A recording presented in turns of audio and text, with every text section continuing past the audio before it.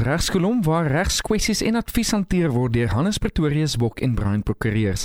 Sedert 1993 bied hulle vooraanstaande regsadvies met 'n geen-nonsens aanslag en breedvoerige regsdienskennis op alle gebiede. Kontak Hannes Pretorius Bok en Brian Prokureurs by 021 852 8313 of gaan na hulle webtuiste by helderberglaw.co.za.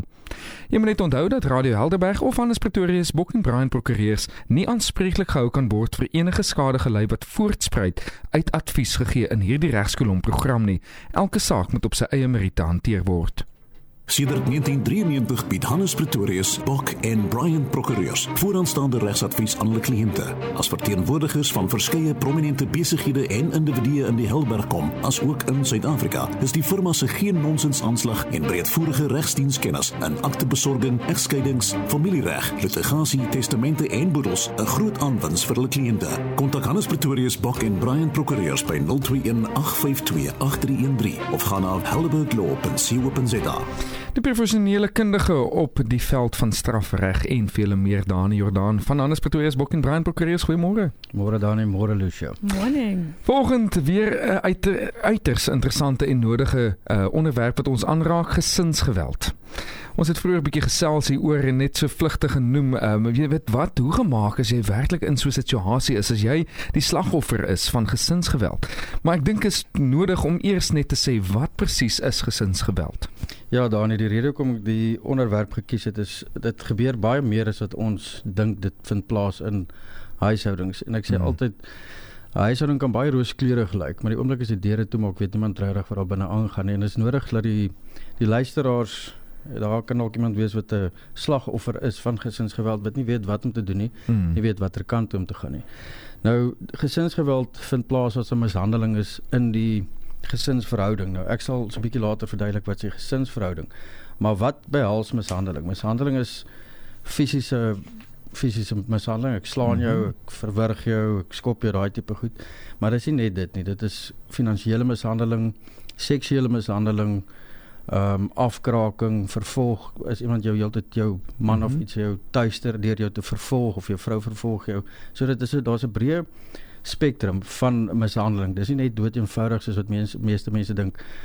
My man slaan my nie, so dit val, of my vrou slaan my nie, en dit val nie onder die vaandel van mishandeling nie. Ja. So dit is 'n redelike breedvoerige term. Mens dink nogals, ja, want jou eerste gedagte gaan na fisies toe. Jy weet, om te sê daar so is blou kolle en nou is dit gesinsgeweld. Jy weet, of op my kinders is daar pa of 'n ouer, enige ouer, ma of pa, wat dan nou fisies 'n kind aanrand. Maar wanneer ek 'n slagoffer is, wat maak ek? Hoe gemaak wanneer ek myself bevind onder vele van dit wat jy nou genoem het, verbale of fisiese of tuister mishandeling? Hoe gemaak? Ja, Dani, jy gaan na jou naaste landdroshof toe en hulle het 'n kantoor wat spesifiek deel met tussentydse beskermingsbevele. Nou die rede hoekom ek sê tussentydse bevel, is onthou daar's 'n reël wat mense noem die alde alterum partem litem reël. Dit beteken dat jy het jou kant gestel, maar die wet vereis dat die ander kant ook gehoor word. Nou, as daar genoeg feite voor die landdros is wat die bevel gaan toestaan, dan staan hy 'n tussentydse bevel toe, wat jou sekere remedies en beskerming gee. Sê, mag nie my goed stukkend breek nie, jy mag my nie slaan nie, jy mag nie by my werksplek inkom, jy mag nie by my huis inkom nie. So dis net 'n tussentydse bevel. Dan is daar 'n keerdatum, ek sal 'n bietjie later op dit ook weer uitbrei. Maar ja, die kort en die lank is jy gaan na jou naaste landdroshof kantoor toe en jy gaan na die gesinsgeweld kantoor toe en jy doen aansoek vir 'n tussentydse beskermingsbevel. Ek wil vir jou sê, dit klink baie maklik. Wanneer jy in so 'n situasie is, jy is daai slagoffer, dan is dit al klaar daai vrees binne jou wat sit. Jy weet, en jy wonder nou, okay, hoe word ek regtig beskerm? Wanneer ek nou besluit die dag ek stap na die landdroshof toe en ek vra vir 'n bevel, tussentydse beskermingsbevel, weet, dan is dit soos, maar hoe van daar af, want ek moet nog steeds terug aan huis toe, en hoe as die ander party dit uitvind? Weet, so, nou wil ek vir jou vra, mag enige persoon net gaan aansoek doen vir hierdie tussentydse beskermingsbevel? Nee, Dani, dit is waar daai gesinsverhouding terme inkom. En ek meen, as kom ek gee 'n voorbeeld, jou buurman, en ons het al gepraat oor 'n harassment aansoeke. Nou, jou buurman val nie onder die vaandel van daai gesinsverhouding nie.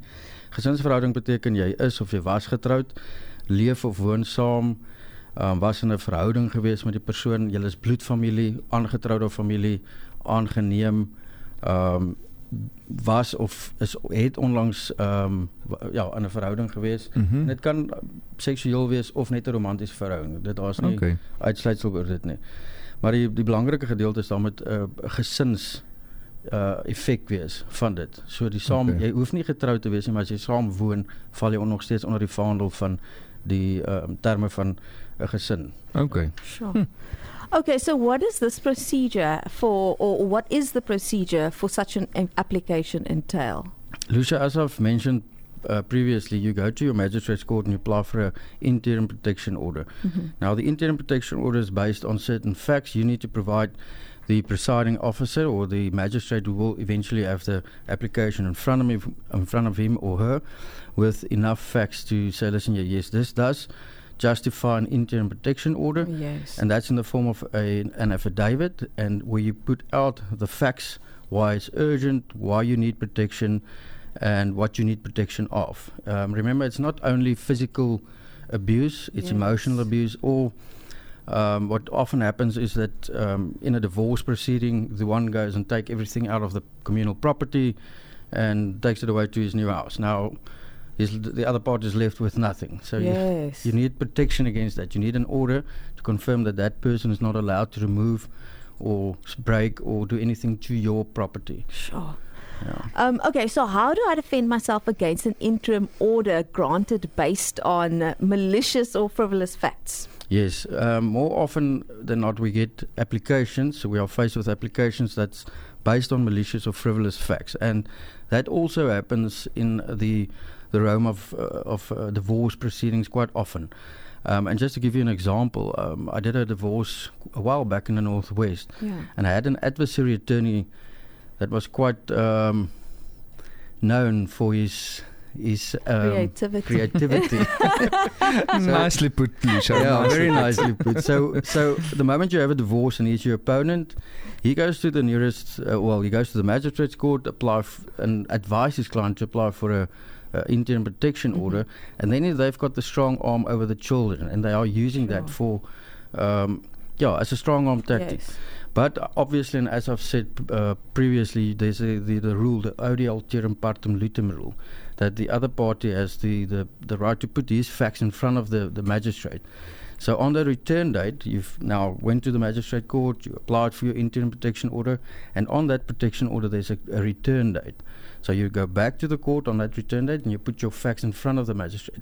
If it's necessary and it's urgent, you can, once you've received that application, the interim order, which is served by the SAPS, you can anticipate that within 48 hours.